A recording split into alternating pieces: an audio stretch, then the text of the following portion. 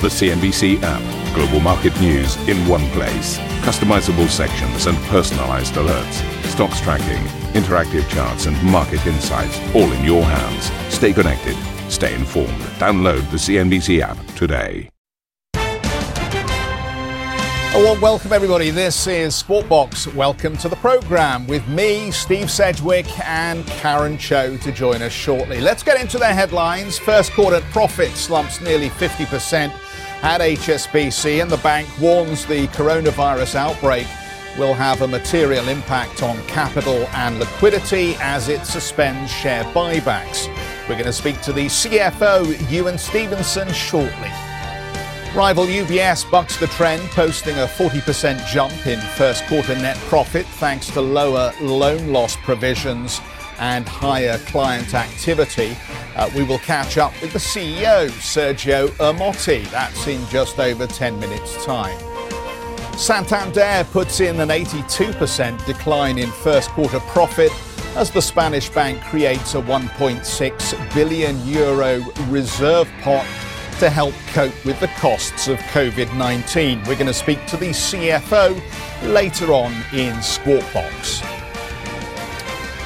Plus, we've got crude cratering as US retail investors sell out of the June contract, which has pushed WTI and Brent sharply lower. We're going to speak to the BP CEO Bernard Looney at a critical time for the oil industry, first on CNBC. President Trump says China could have stopped the coronavirus from spreading, adding that his administration is probing exactly what happened and is warning Beijing of consequences. There are a lot of ways you can hold them accountable. We're doing very serious investigations, as you probably know, and we are not happy with China. We are not happy with that whole situation.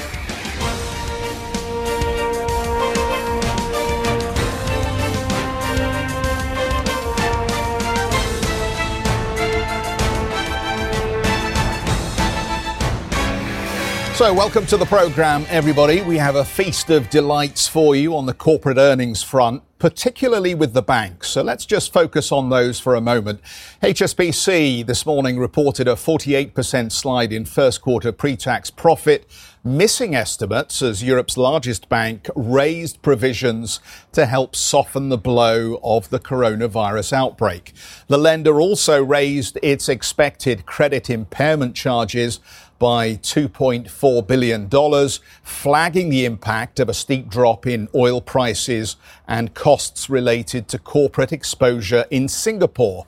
HSBC expects to see material downward pressure on earnings this year, but pledged to bring down costs to help offset a slowdown in customer activity and lower interest rates. The company also said it plans to suspend share buybacks in 2020 and 2021. Hong Kong listed shares in HSBC are trading slightly higher at this hour, which will be good news, I think, to Ewan Stevenson, the CFO of HSBC, who joins us now with a conversation on the earnings as reported. Ewan, very good to have you with us this morning. Obviously, there's a lot in these numbers, but let me just start by asking you, if I might, what we are seeing in terms of levels of customer activity in Hong Kong and China now that we begin to see the lockdowns easing there.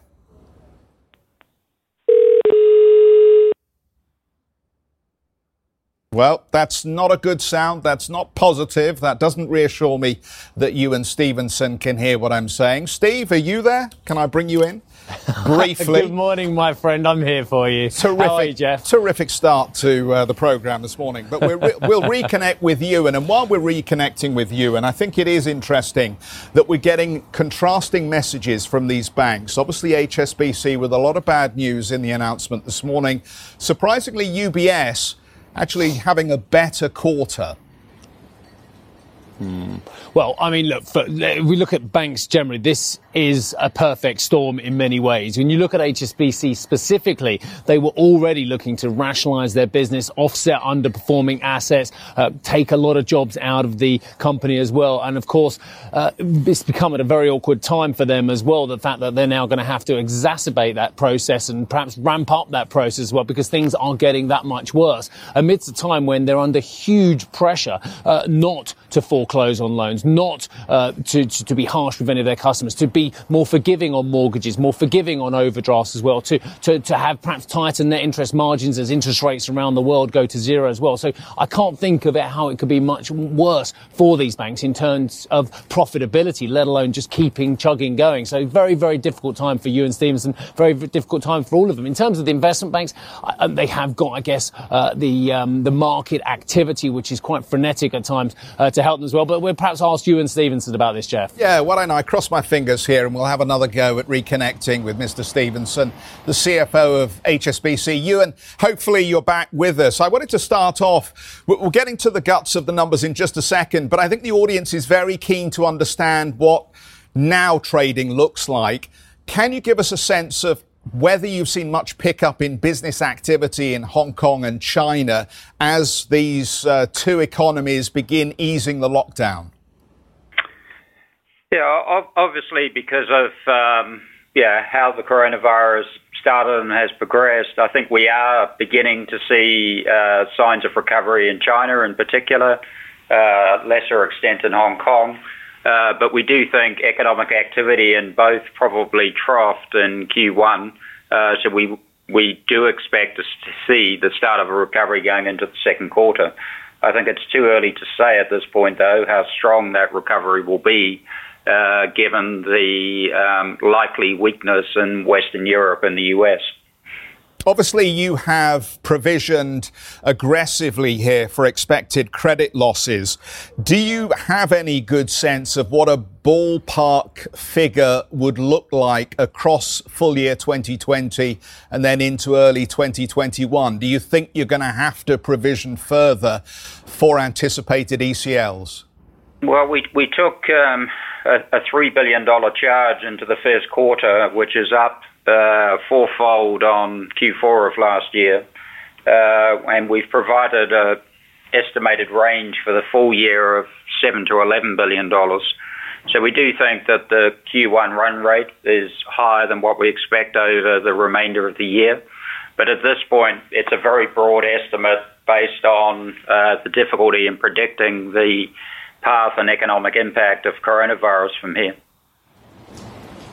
Ewan, in terms of how you look at your credit losses, how Europe looks at its credit losses, which were big anyway, potentially, and there were a lot of zombie loans still out there anyway, not at HSBC necessarily, but elsewhere in the banking sector as well. Are you under pressure not to take those losses too early, not to foreclose on underperforming assets, underperforming loans as well, and actually keep businesses which you wouldn't normally keep credit going to, keep them afloat?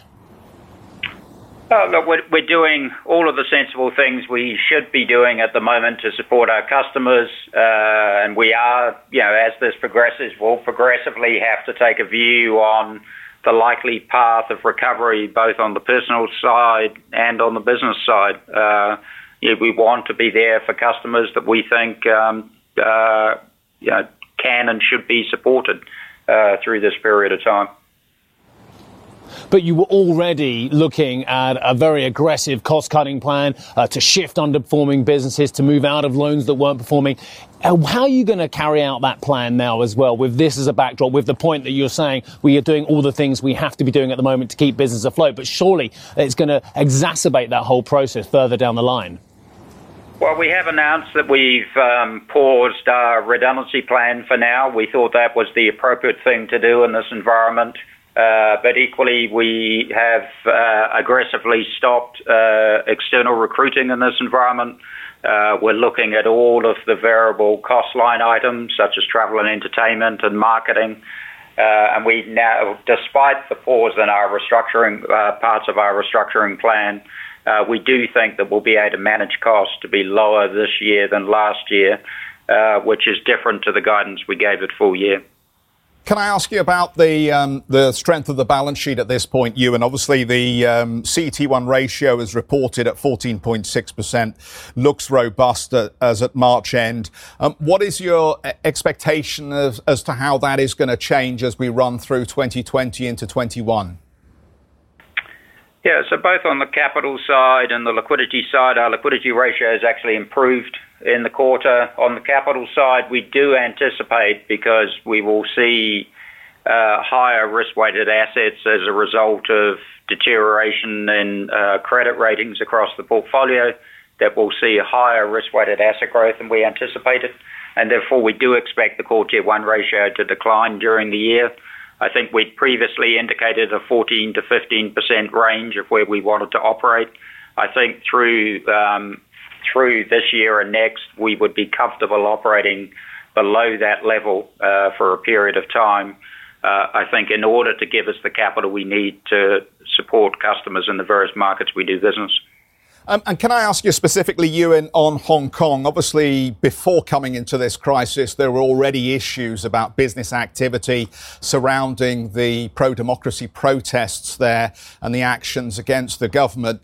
As we come out of this for Hong Kong, there does seem to have been a pickup in activity related to the arrests of pro-democracy individuals there.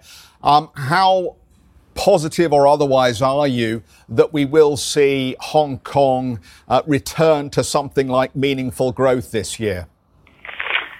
I do think that Hong Kong has at this point seen the worst of the economic impact of the coronavirus. There are very early signs of a pickup of activity there, of easing of the lockdown.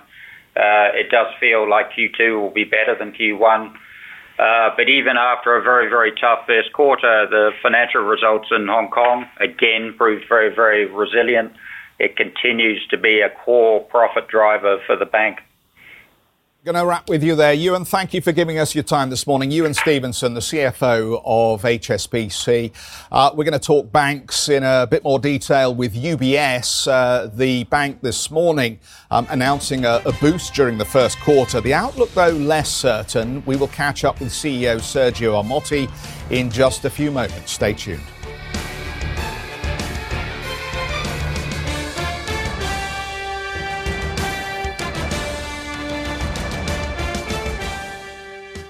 If you enjoy Squawk Box Europe, check out the Brave Ones podcast.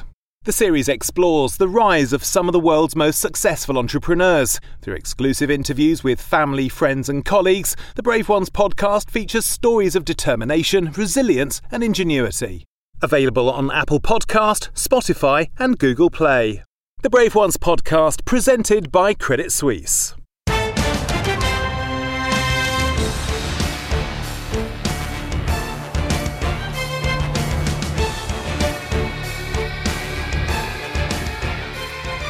Welcome back, everybody. This is Squawk Box. So we've just talked about HSBC. Obviously, there were some issues in terms of the provisioning the bank's having to make going forward, and that has had a big impact on HSBC. But not everybody is having a bad war, if I can use that expression.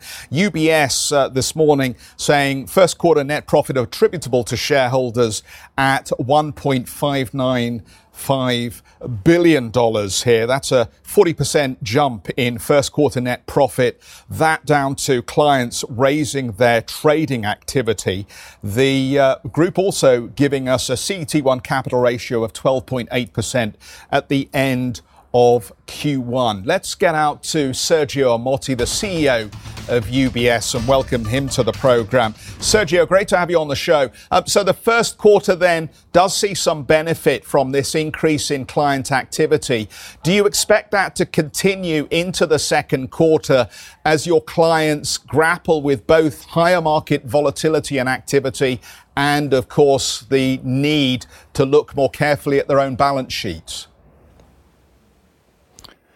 Well, actually, it's very difficult to make predictions about any quarters going forward. I think that if you look at the second quarter environment so far, it looks more March, for us, I have to say that January, February, and March were all profitable months, including loan loss provisions. So I think that it's very important to stay agile. It's very important to stay flexible in the way you operate, staying close to clients, making sure that our people are safe and able to serve clients. And that's the reason why we are continue to invest in technology to make sure that we can continue to respond to those challenges. And Sergio, you reported $12 billion of net new money into the wealth management business over the quarter. We've been used to, I think, seeing a lot of clients frozen with inactivity as they are confused about what to do given the impact on the global economy of COVID-19. Do you expect those inflows to continue to pick up as we go through Q2, Q3, as clients increasingly look for professional assistance? Yeah, we saw a huge pickup in client engagement despite the logistical challenges. We see that clients are more and more looking for advice, and in that sense, if I look at our investor survey, it clearly indicates that while clients are risk adverse for the short term, they do plan to invest in the future. They are not planning to de-risk or sell down their exposures, and actually they look for opportunities. Now, of course, not all asset classes at this stage are the same. We see a lot of value in credit, for example, compared to maybe equities, where valuation are still not reflecting fully, the current macroeconomic challenges. Sergio, very good morning to you. 9 years now since you joined UBS as well, and of course you will be leaving and handing over to Ralph Harmers on the 1st of November. During that interim 6-month period as well, how do you formulate strategy when you're leaving and he's incoming as well, to have a longer term strategy that both of you are happy with? Well, look, we have a very clear strategy, and which has proved to be very successful over the years. And actually, probably, this quarter you saw UBS performing at its best across any dimensions. So I think in times like this one, there is no real discussions about strategy changes. It's about executing on our strategy, delivering to clients, and delivering to our shareholders. Ralph will join in September. We're gonna have a 2 months handover, and then eventually any considerations will be taken there. But as you can see, we have a pretty good strategy, and we are quite able to deliver even in challenging times. Absolutely, and you should be applauded for doing so. I'm not trying to be petty on that. I'm just wondering about the profile of the business going forward, because it seems very clear, given the client activity in investment banking, that has been a very strong area for you as well. It's an area where you've had to cull over the years as well. Is it time to ramp up activity in that area now? No, I think, look, we have an investment bank that is very complementary to all our businesses in the bank, and it's very focused in these areas where we excel and we are relevant to our clients. I think that this diversification of businesses and our geographic diversification, because we are a very important player in the US, in Europe, in Switzerland, and in Asia, makes the real difference. So we will continue to make sure that the IB is profitable and is also competitive in those areas where we choose to compete. Sergio, Karen jumping into the conversation. I want to get into the credit losses as you tally up some for the first quarter and look ahead. I know many of the banks have been looking at the type of clients they want to do business with, but it hasn't really mattered in this crisis, given how the impact has been so wide across industries, particularly targeted in some from travel and hospitality to oil. What are you expecting in terms of the exposure, given the types of clients you have on the portfolio? Well, look, first of all, if you look at our business model and our credit exposure. I mean, we have been always very focused on risk-adjusted returns. In some of the past years have been a little bit more painful when lending growth went very fast and created a different momentum. But now in days like this one, you can see how credit exposure for us is something that we are, of course, very busy in managing, but not as many other players in Europe. So second, the vast majority of our exposure is in Switzerland, which is a country that has been and will continue to outperform in terms of economic dynamics.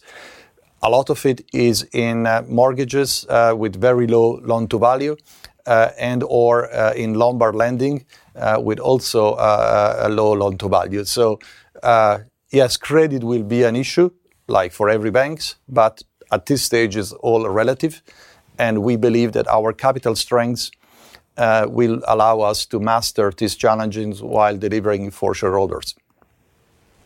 We've been living with ultra-low interest rates in Europe for some time, and there was an expectation that eventually maybe we could work our way out of that. But now we've seen other jurisdictions, the United States, start to move south and other key countries as well. What does that mean in terms of interest, net interest margin, and what you can expect because of the interest rate environment globally?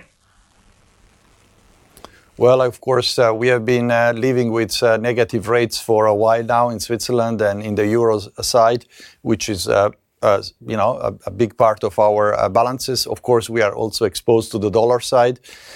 You saw that despite all these dynamics, we have been able to protect NII and even this quarter to grow it a little bit. What you have to do is to really manage your liquidity and manage your margins proactively, and we will continue to do so. But it's quite clear that in this environment, NII will be under pressure. Partially will be offset by the lending activity that, of course, banks in general are asked to, contribute and lend.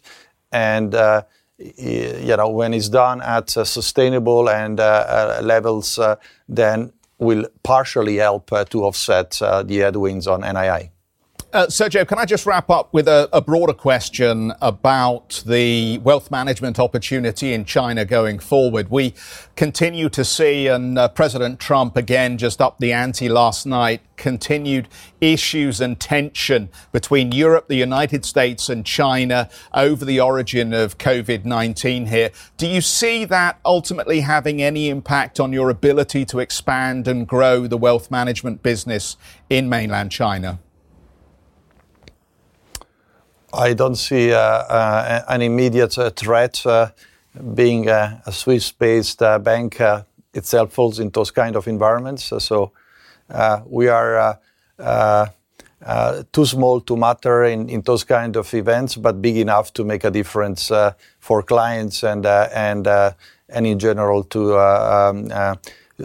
all those regions and countries where we operate. Have you with us on the programme? We'll catch up on another day, I know. Sergio Motti, the CEO of UBS. Santander has put in an 82% decline in attributable profit to 331 million euros after setting aside 1.6 billion euros in provisions. Executive Chairman Ana Botín said the Spanish lender is operating from a solid position with the CET1 ratio at just over 11.5%. She added targets would be reviewed once the extent of the virus crisis is clearer. The CFO, Jose Garcia Cantero, will join us at 8:30 CET. That is a first on CNBC. Let's just take a look at where we are on this Brent story. If you want to know the story of the markets overnight, it was effectively the US markets higher and the oil markets weaker. So that's the picture as far as Brent is concerned. We'll get into that in a bit more detail because there are some really interesting things going on around the products that are being sold around this oil story. Shares of the USO, the ETF in the States, fell 16% yesterday. So even as we get headline energy prices weakening and products like this falling very sharply, I have to tell you, the oil or energy subsector yesterday was up 2.1%. Go figure. Asian markets, let's just show you where we are as we begin to see corporate earnings, I think, have some impact on investor sentiment here.